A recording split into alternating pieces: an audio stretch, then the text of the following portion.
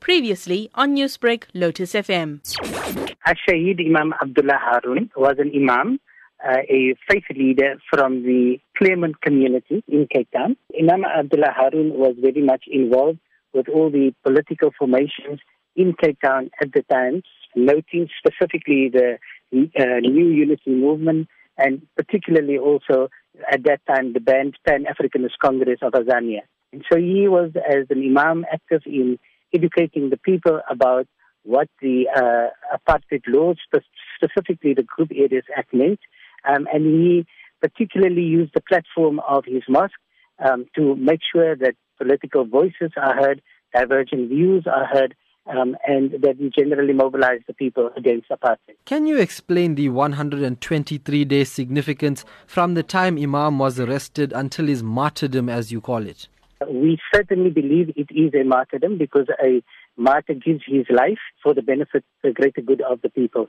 Imam was arrested on the 28th of May, and on this day, he was for 123 days, he was held under Section 6 of the Terrorism Act, and he was held incommunicado, meaning he had no access to his family or any legal representatives.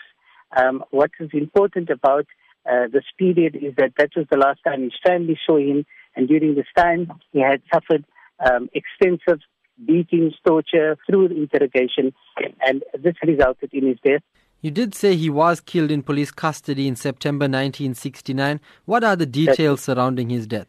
The morning of the 27th, he was found slumping in a police cell in Maitland.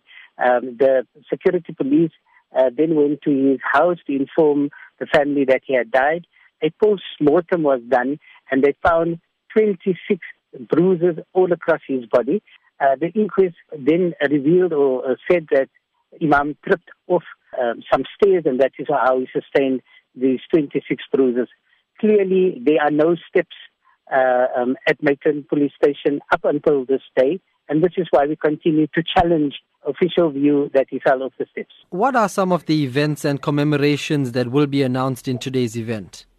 The Imam was active as a faith leader, so some of the activities will be of a faith in nature.